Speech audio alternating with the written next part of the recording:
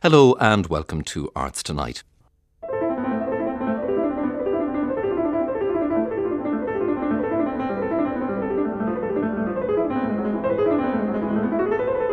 This evening on Arts Tonight, Alice Lyons, curator of the forthcoming Poetry Now DLR Book Festival in Dunleary in Dublin, will discuss the notion of poetry as perpetual speech.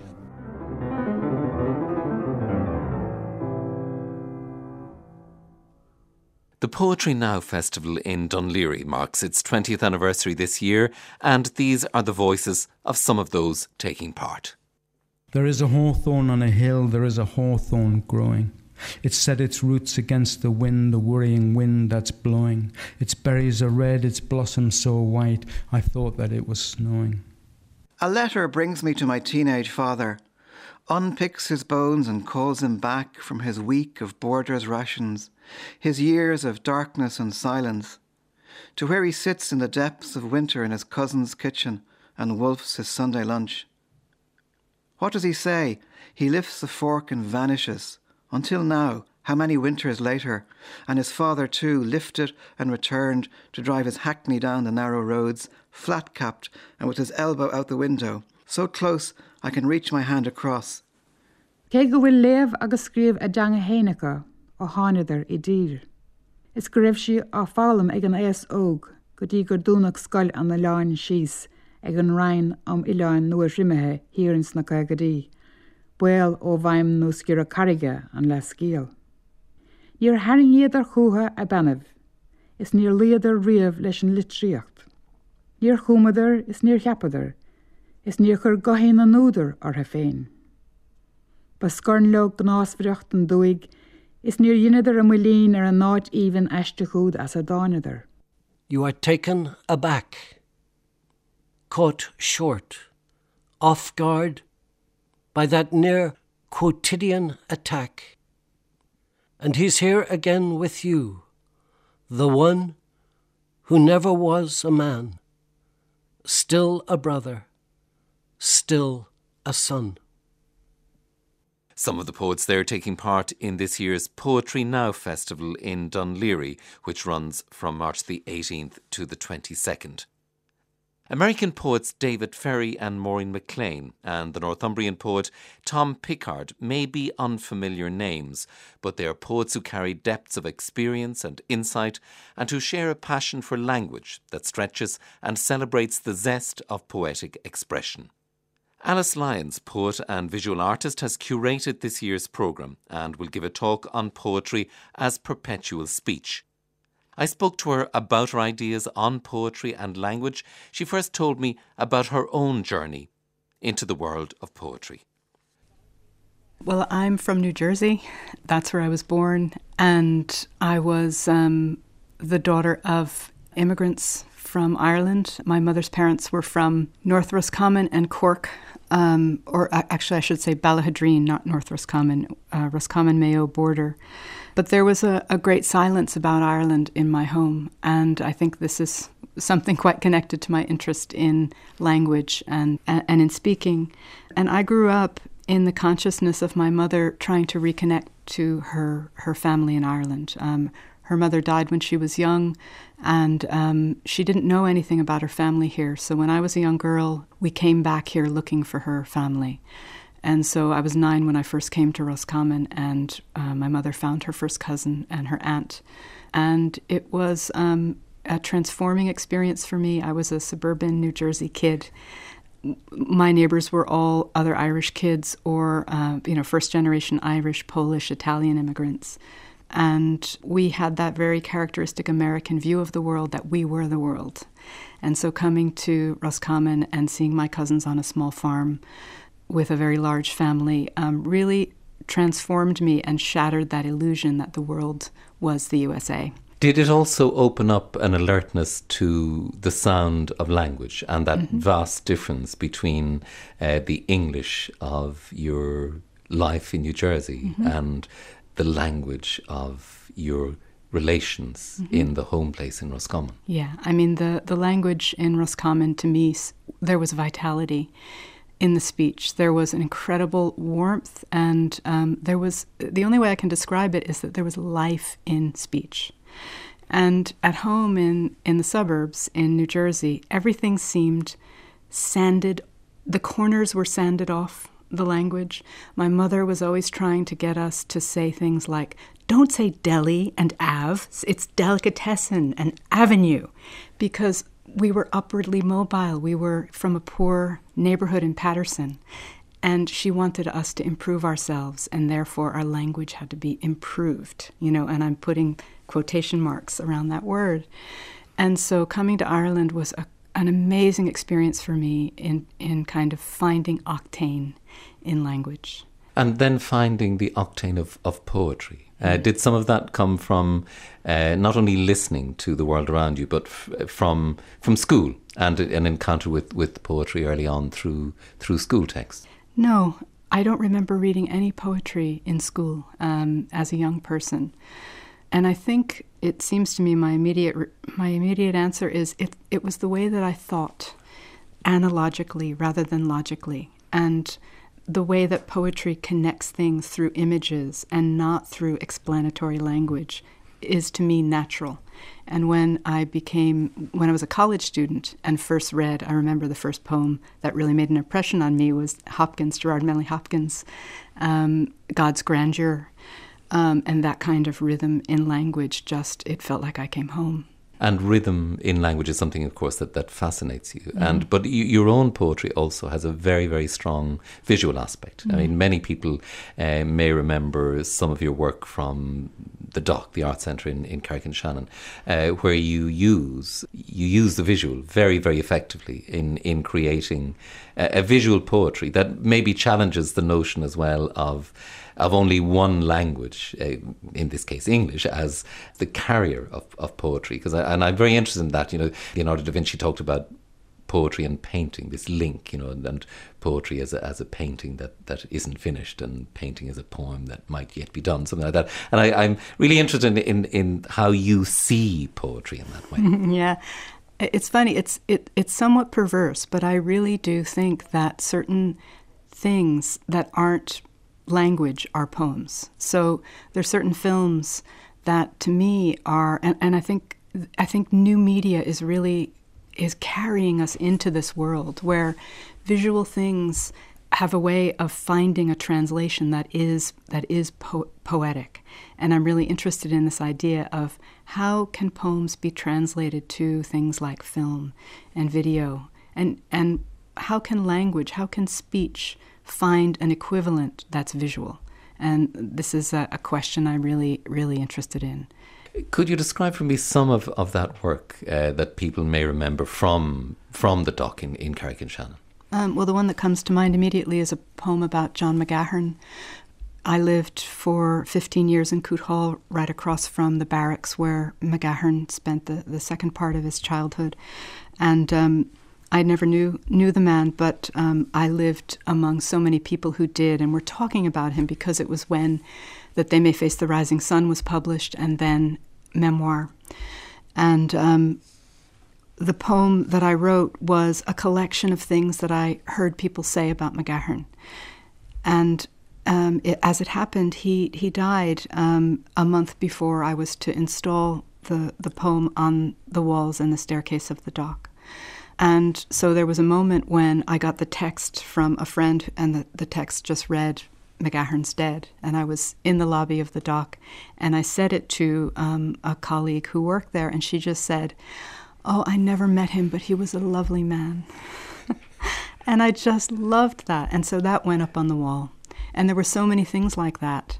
I was reading the memoir when I went to the dentist, and the dentist said to me, what are you reading, that stuff, it's that depressing so-and-so, And just, people always had something to say about McGahern. And so the poem just became, and it went down the walls and the staircase of the Dock, it just became this, like, acoustic space, visual and acoustic space of what people said about this writer.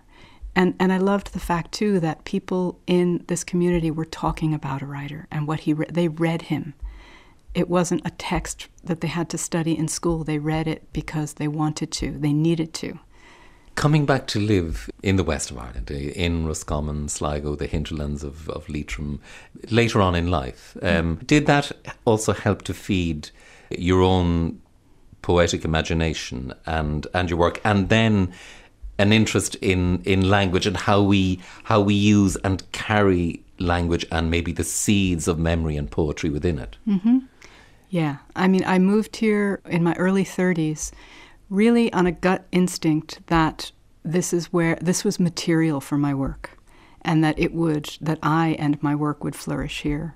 That's why I came, and it has been so full for me. I'm so fascinated by the way language works here, by the way people speak. You know, the whole thing that McGahern was interested in, the way that people say so many words and they're not saying at all what they really mean, that kind of thing too.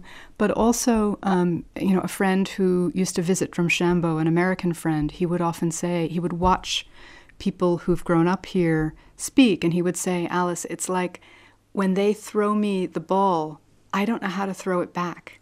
And I watch them just back and forth throwing the ball. And so there's this fluency that to me is, there's vitality in it. There's some sort of restoration in it for me. And I think that has to do with a kind of silence that I grew up with, and a kind of awkwardness and disfluency with speech that took over the suburbs in the 60s when I was growing up. The currents, the lakes, the rivers of language and poetry that you talk about. You are this year steering the boat of Poetry Now, and 20 years of quite a remarkable festival that has brought some of the best of international and Irish poetry to the public. And I know in looking to the people who would take part this year as well, you were very much looking out. And something that struck me is it often seems like there are several worlds of poetry. And in Ireland, it seems to me that we're sometimes quite insular, and perhaps we don't look out enough, even to write contemporary writers of poetry in North America, in the USA, of whom there are many wonderful poets, and a number of them are coming here this year, and we'll talk about them. But Elizabeth Bishop, great poet, and somebody who I think has been very important for you in your own poetic journey and how you hear and look at language. True. Bishop was one of the first writers that I read when I started reading poetry. And in a way, I almost stopped writing poetry when I started to read her, because I felt like everything I wanted to say and how it was said, she had done. And there wasn't anything more to do. But I just love, in my own... There's a reticence of emotion. There's a reticence, and yet there's such a fullness of emotion in Bishop. And also there's the visual aspect of her. She was, obsessed with visual detail and description, almost annoyingly so sometimes. Now she's one of the great ones, and it's recognized. When I first encountered her in the, I guess it was late 70s, she was pretty important, but she wasn't as important as Lowell and some of her other contemporaries. And I think luckily that's been righted. I want to listen to an extract from one of her great poems, a long poem, At the Fish Houses. Before we do that, though, before we listen to it, tell me a little bit about this extraordinary poem, and again how it carries layers of language and meaning and potentialities. I think the poem At the Fish Houses, first, maybe a little bit of detail about Bishop herself. So Elizabeth Bishop was born in Nova Scotia. Her father died when she was very young, when she was an infant, and her mother soon was also incapacitated with mental illness when she was young. So she was early an orphan and was raised by her grandparents in Nova Scotia. And this poem is set on the docks where the cod fishermen are bringing the boats in. And it's an extraordinary poem. I think it's there are lines in this poem at the end, which we'll hear her read, that are some of the most enigmatic and oblique words that she ever wrote. And it's one of the poems that I think people return to again and again. It's in two sections, and in the first section, it's pure Bishop description of these boats, the fishermen, and especially these beautiful iridescent fish scales, which cover everyone. They're almost like these little glistening metals that attach to everything in the beginning of the poem. And she focuses on that, again, quite obsessively. It's almost like this need to be brought out of herself and into the visual. But then the poem takes a turn in the second section, and the poet looks away from the land and she looks out towards the water. And this is the reason that I was interested in this poem, because I think this poem starts to talk in the way that she's looking at the water and the ocean about language in a way that I'm really interested in. And I'll talk about this in this talk that I'm going to give at Poetry Now, about how language is this gigantic ocean that we're dropped into when we're babies. We just land in this thing and we have to try to swim, but we arrive as outsiders. We're hardwired to learn, but we don't speak anything. And we go through this profound and very ordinary experience of learning to speak. And I think that poetry is very hardwired into this experience. And poetry remembers the fact that we are both strangers and familiars to language. Elizabeth Bishop there reading at the Fisheries from the Poetry Archives reading series. Alice Lyons, a remarkable reading and a remarkable poem, the melancholy stains of memory, and that amazing image of singing Baptist hymns to this solitary seal. And it's a great piece. It's a wonderful poem and a very flat reading, like those flat vowels that she has, and very matter-of-factness in her voice, which is so in opposition to the extraordinary language and the way she finds this kind of demotic surfing rhythm of, cold, dark, deep, absolutely clear, the North Atlantic Ocean. She says, she compares this element, bearable to no mortal, to knowledge. But I also think that it's very much comparable to language. And to this idea that, language is out there, and so much of it is dark and unknowable, and there are strangers out there who are in the same element as us, seals in her poem, but who we can't communicate with. We can't speak the same language. And I suppose in a way it also taps into this idea of the elseness of poetic language, and I know Kieran Carson, his new collection of poems from elsewhere, almost hints at that, doesn't it? Where does poetry come from, and how do we tap into it? And he often seems to summon it, with a tune on the whistle. Yes, at the beginning of a poetry reading, he'll fire up the tin whistle and invoke the ashling space, the vision space of poetry. And I think what we think of as language is often this kind of discourse of reason, of the way we're talking now, the explanatory, this is how it works, and first, then, therefore, after that, this kind of subordinating logic that we have to discourse. And in our world, because we're so ruled by commerce and by technology, this language is what we think of as language, as real. And to me, I think of that as this really strong Gulf Stream churning in this larger ocean of language. And poetry includes all of that. It includes that Gulf Stream, and it often, many poets will write in that kind of discourse, but it also points to this vast, unlit, cold, dark, absolutely clear element that Bishop is writing about, that has an elsewhere, that's not lit by the light of rationality and inquiry, but is dark and dangerous too. And often wonderful. I mean, something you've written in the realm of poetry, poems are the legitimate language. That's very interesting as well, because it's speaking in opposition to the inevitability of the rational, or the seemingly rational. You've also said that you think that rational language is exhausted. I do. I think that rationality and rational language is exhausted. And I think this is one of the things we see in people's interest in fiction and in new approaches that writers are taking in fiction. This fantastically inventive language that Emer McBride has found to write a very straight narrative, is an example of that. And I think people have been refreshed by that kind of thing. And I think that we are searching for refreshment and reinvigoration, reinvention in language. And poetry is a part of that. And as somebody who's been doing that for a long time is one of the remarkable poets reading at this year's Poetry Now Festival, the American poet David Ferry, in his, 91, and writing these amazing poems recently of grief and loss, and magnificent translations. His latest collection, Bewilderment, is a great book. It's a fantastic book. It's remarkable. I'm so delighted that David Ferry is coming from Boston.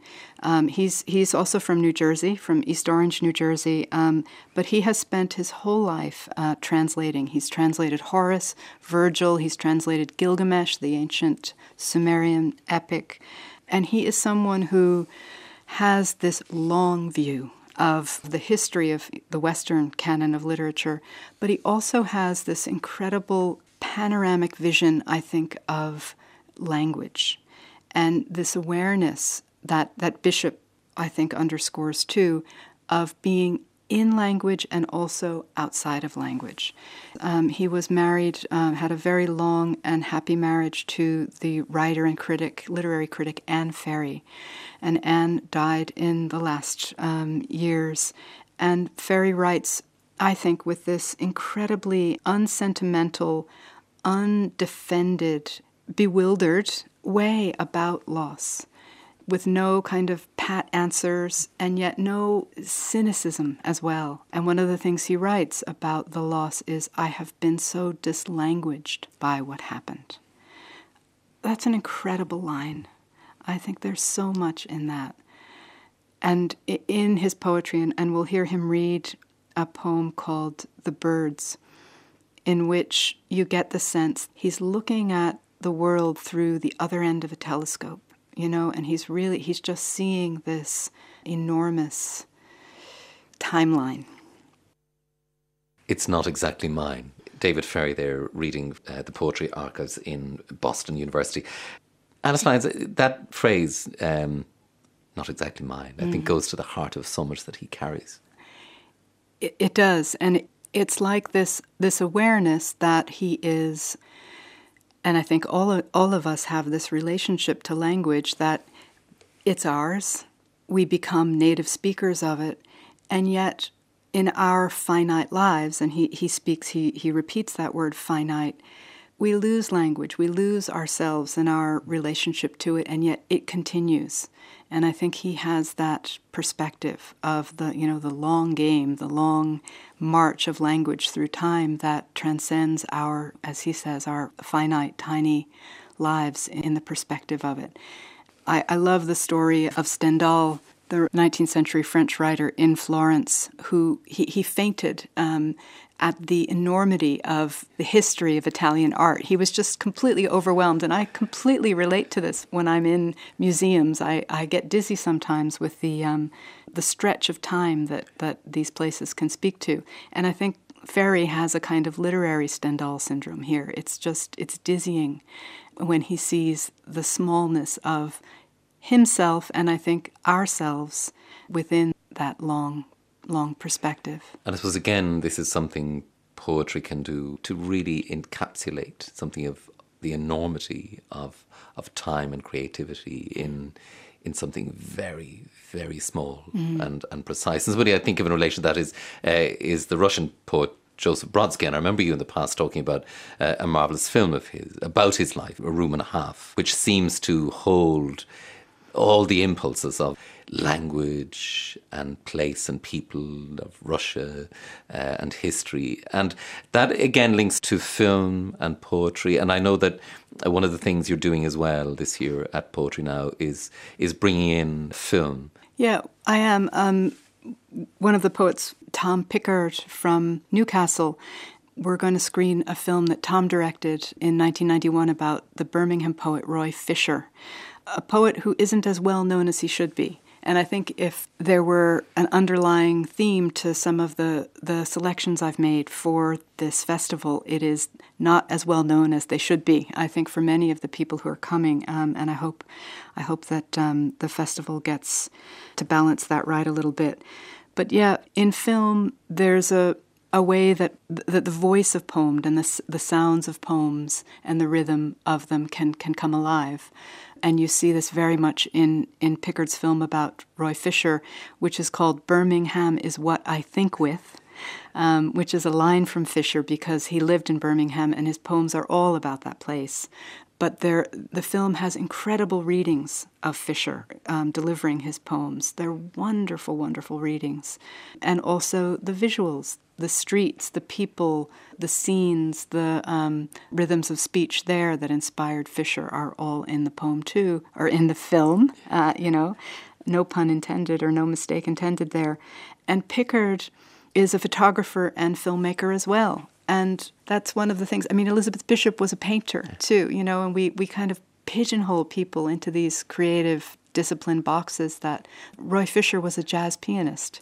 So many people do more than one thing in their art. And so that's something I'm trying to show in screening the Pickard film and also a number of other poetry films.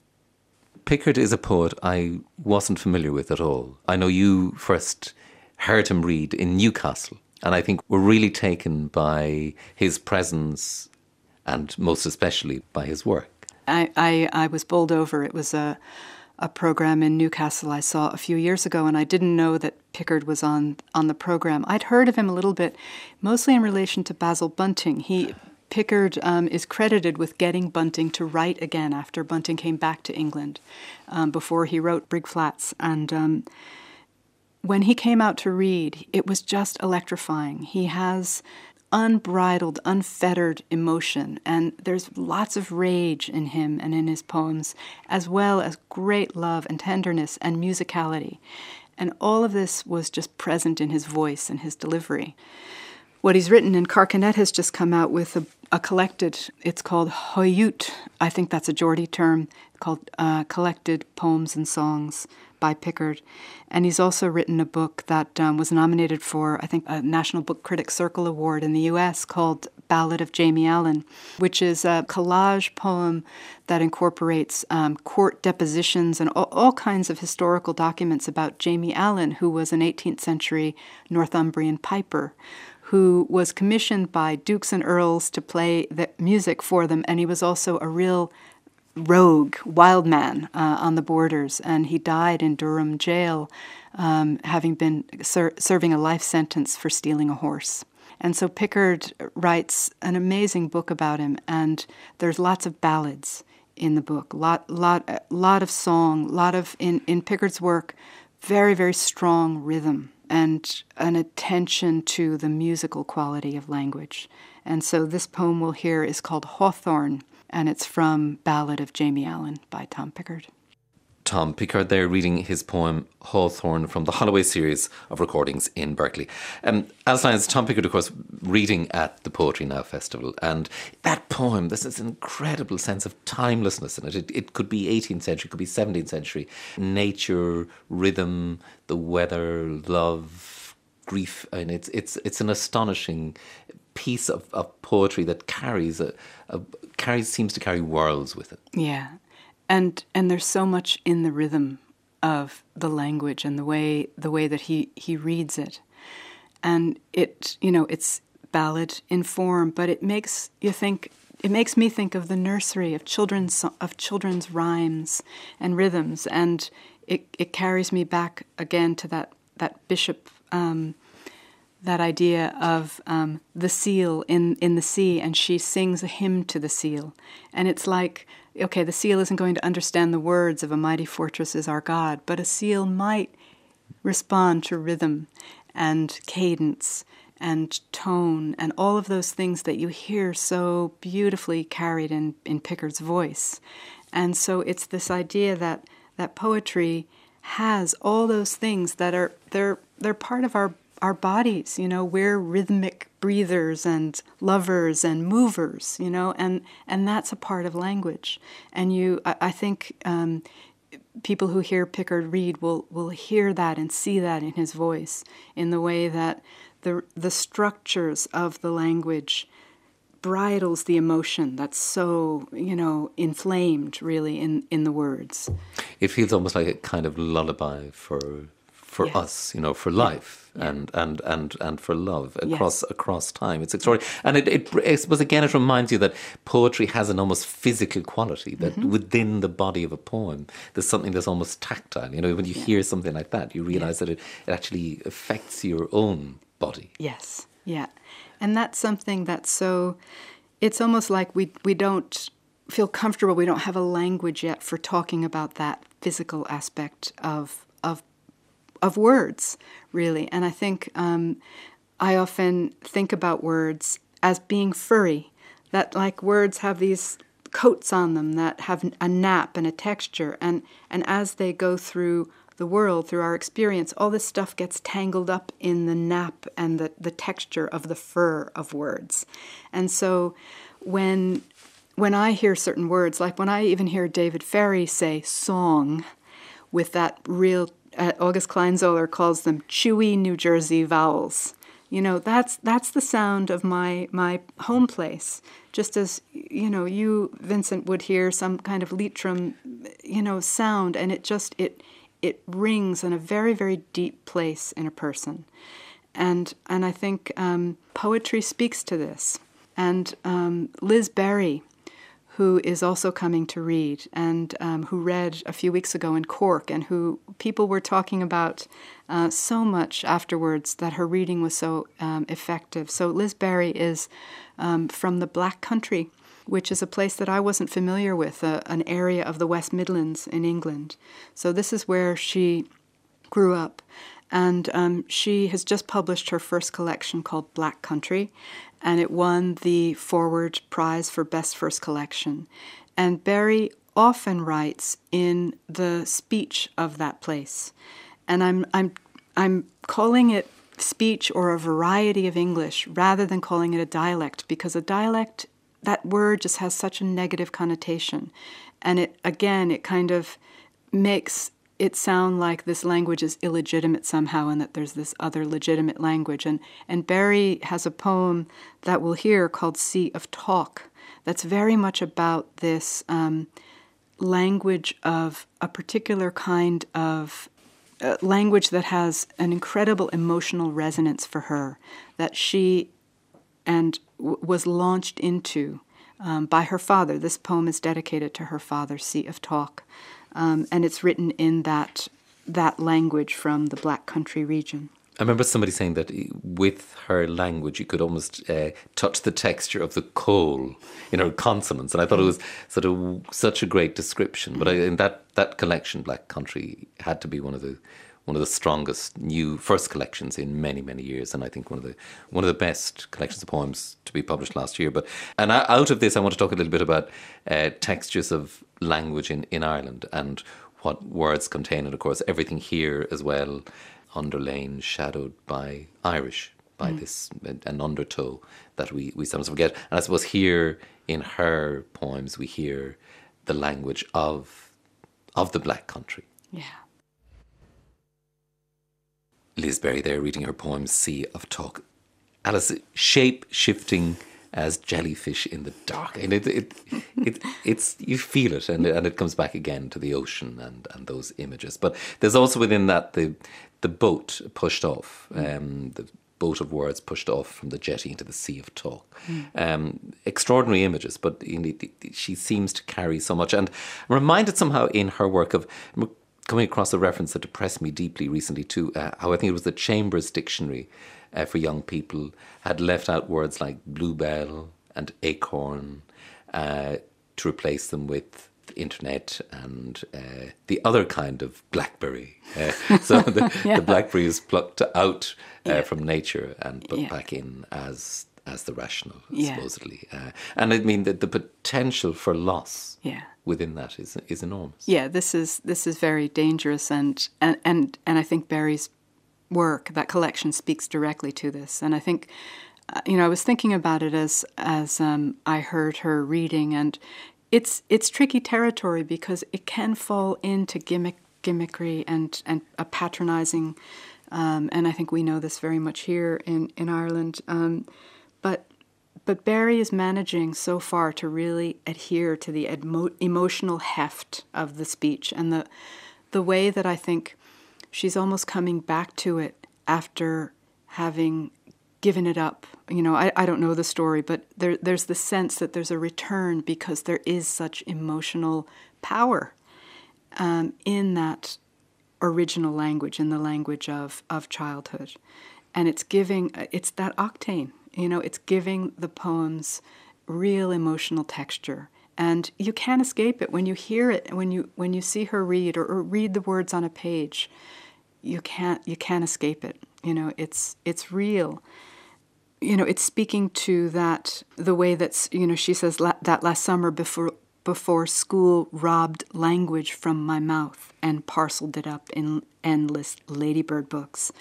It's that same kind of thing as you're talking about there in that Robert McFarlane article about the dictionary, these words in the dictionary, that richness gets lost, gets sanded down. Yeah. I suppose, again, we were obviously deeply aware of it in Ireland with the profound loss for so many people of the Irish language, that distancing from it. And I wonder, when you first came here, were you aware of that duality, you know, of another language often hovering beneath the English that you were hearing in Ireland? Yeah, I was. I'm interested in sociolinguistics, and so I would hear those things like "I'm just after dinner" and those kinds of direct translations from the grammar of Irish, and they fascinated me.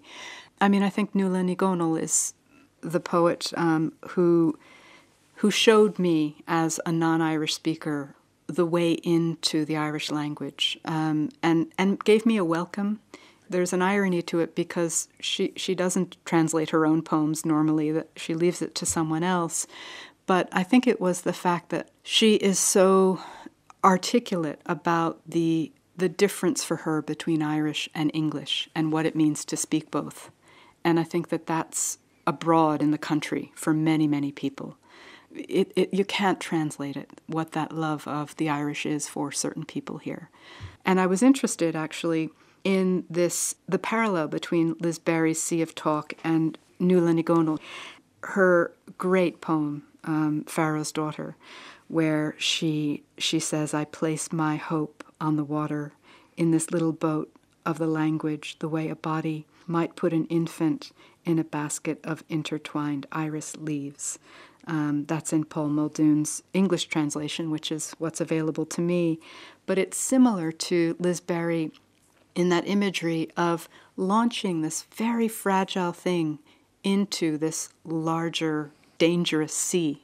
And yet there's a hope contained within the launch as well of the poem out into the world. It has been very kindly translated by Paul Muldoon as "The Language Issue." I place my hope on the water in this little boat of the language, the way a body might put an infant in a basket of intertwined iris leaves, its underside proofed with bitumen and pitch, then set the whole thing down amidst the sedge and bulrushes by the edge of a river, only to have it borne hither and thither, not knowing where it might end up, in the lap, perhaps, of some pharaoh's daughter. Hesht na tangan. Cuirim a bhóchas snáb I mádín tangan, fé mar I leagfán ní anán I gliamháin, a bheith fitte fuite na dhílóga felastrum, agus bitumen is pic bheith cimiltil and a hóin. An son é leaga sí sa mesling olcach as cuigil na man sí le théamh na hawan. Fiachand na the ríis cadúrig an strathe. Fiachand dal a bhís an bhórig inín orin. Nuala Ní Dhomhnaill there reading her poem Pharaoh's Daughter in her own original Irish version and English version translation by Paul Muldoon. Alice Lyons, talking about hope in the midst of this ocean of change. And I suppose one should always be aware as well of the potential dangers around poetry and the commercialisation, perhaps, of poetry and the measuring of it by success and how much sells or what becomes popular or whatever. Mm-hmm. And it is, sometimes it feels to me like it is this...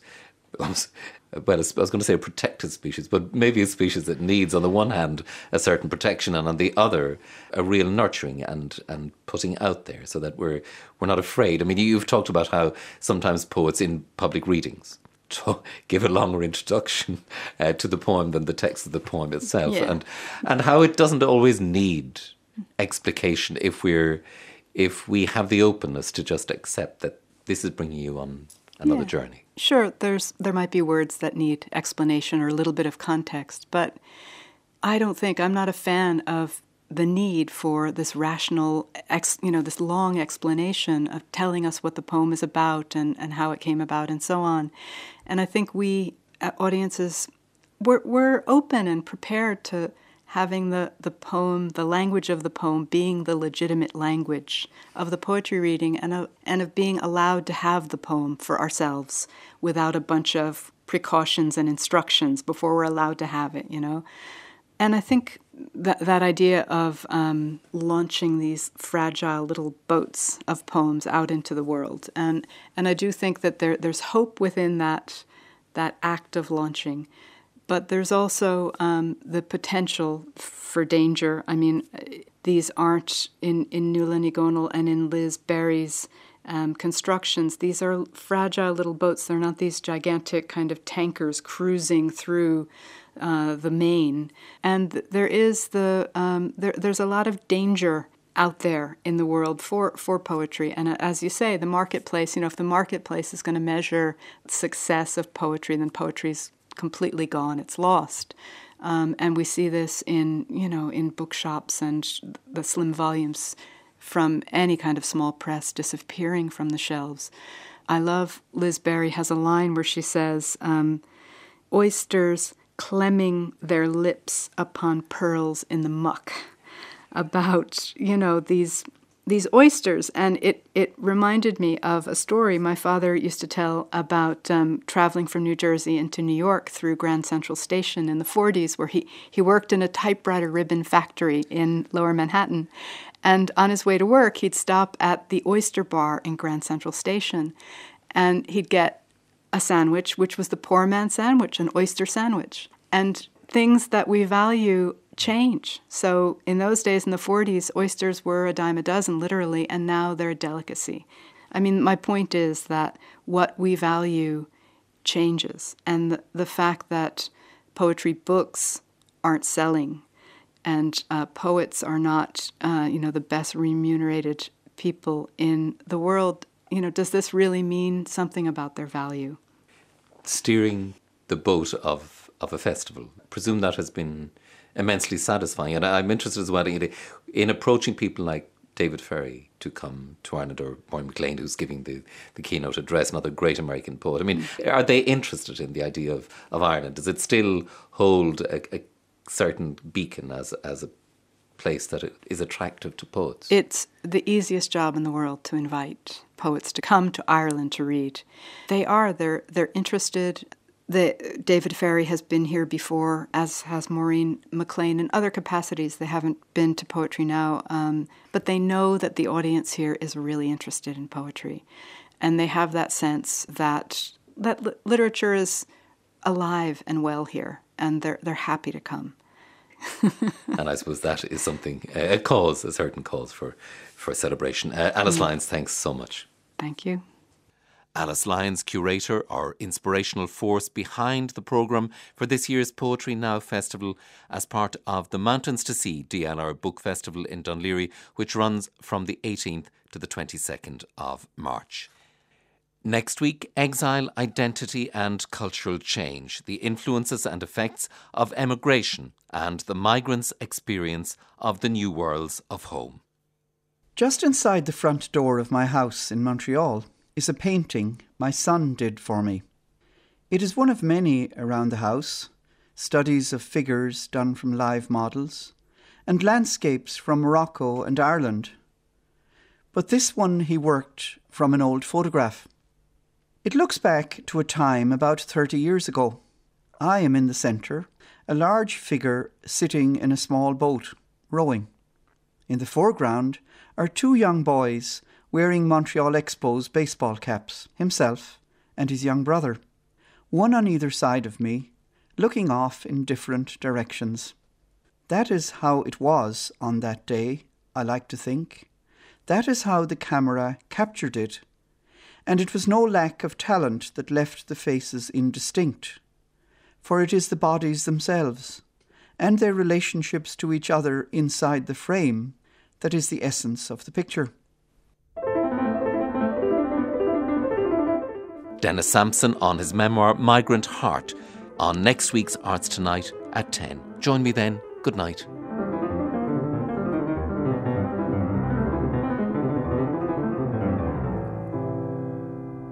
Arts Tonight was presented by Vincent Woods and produced by Clean in the Onluen.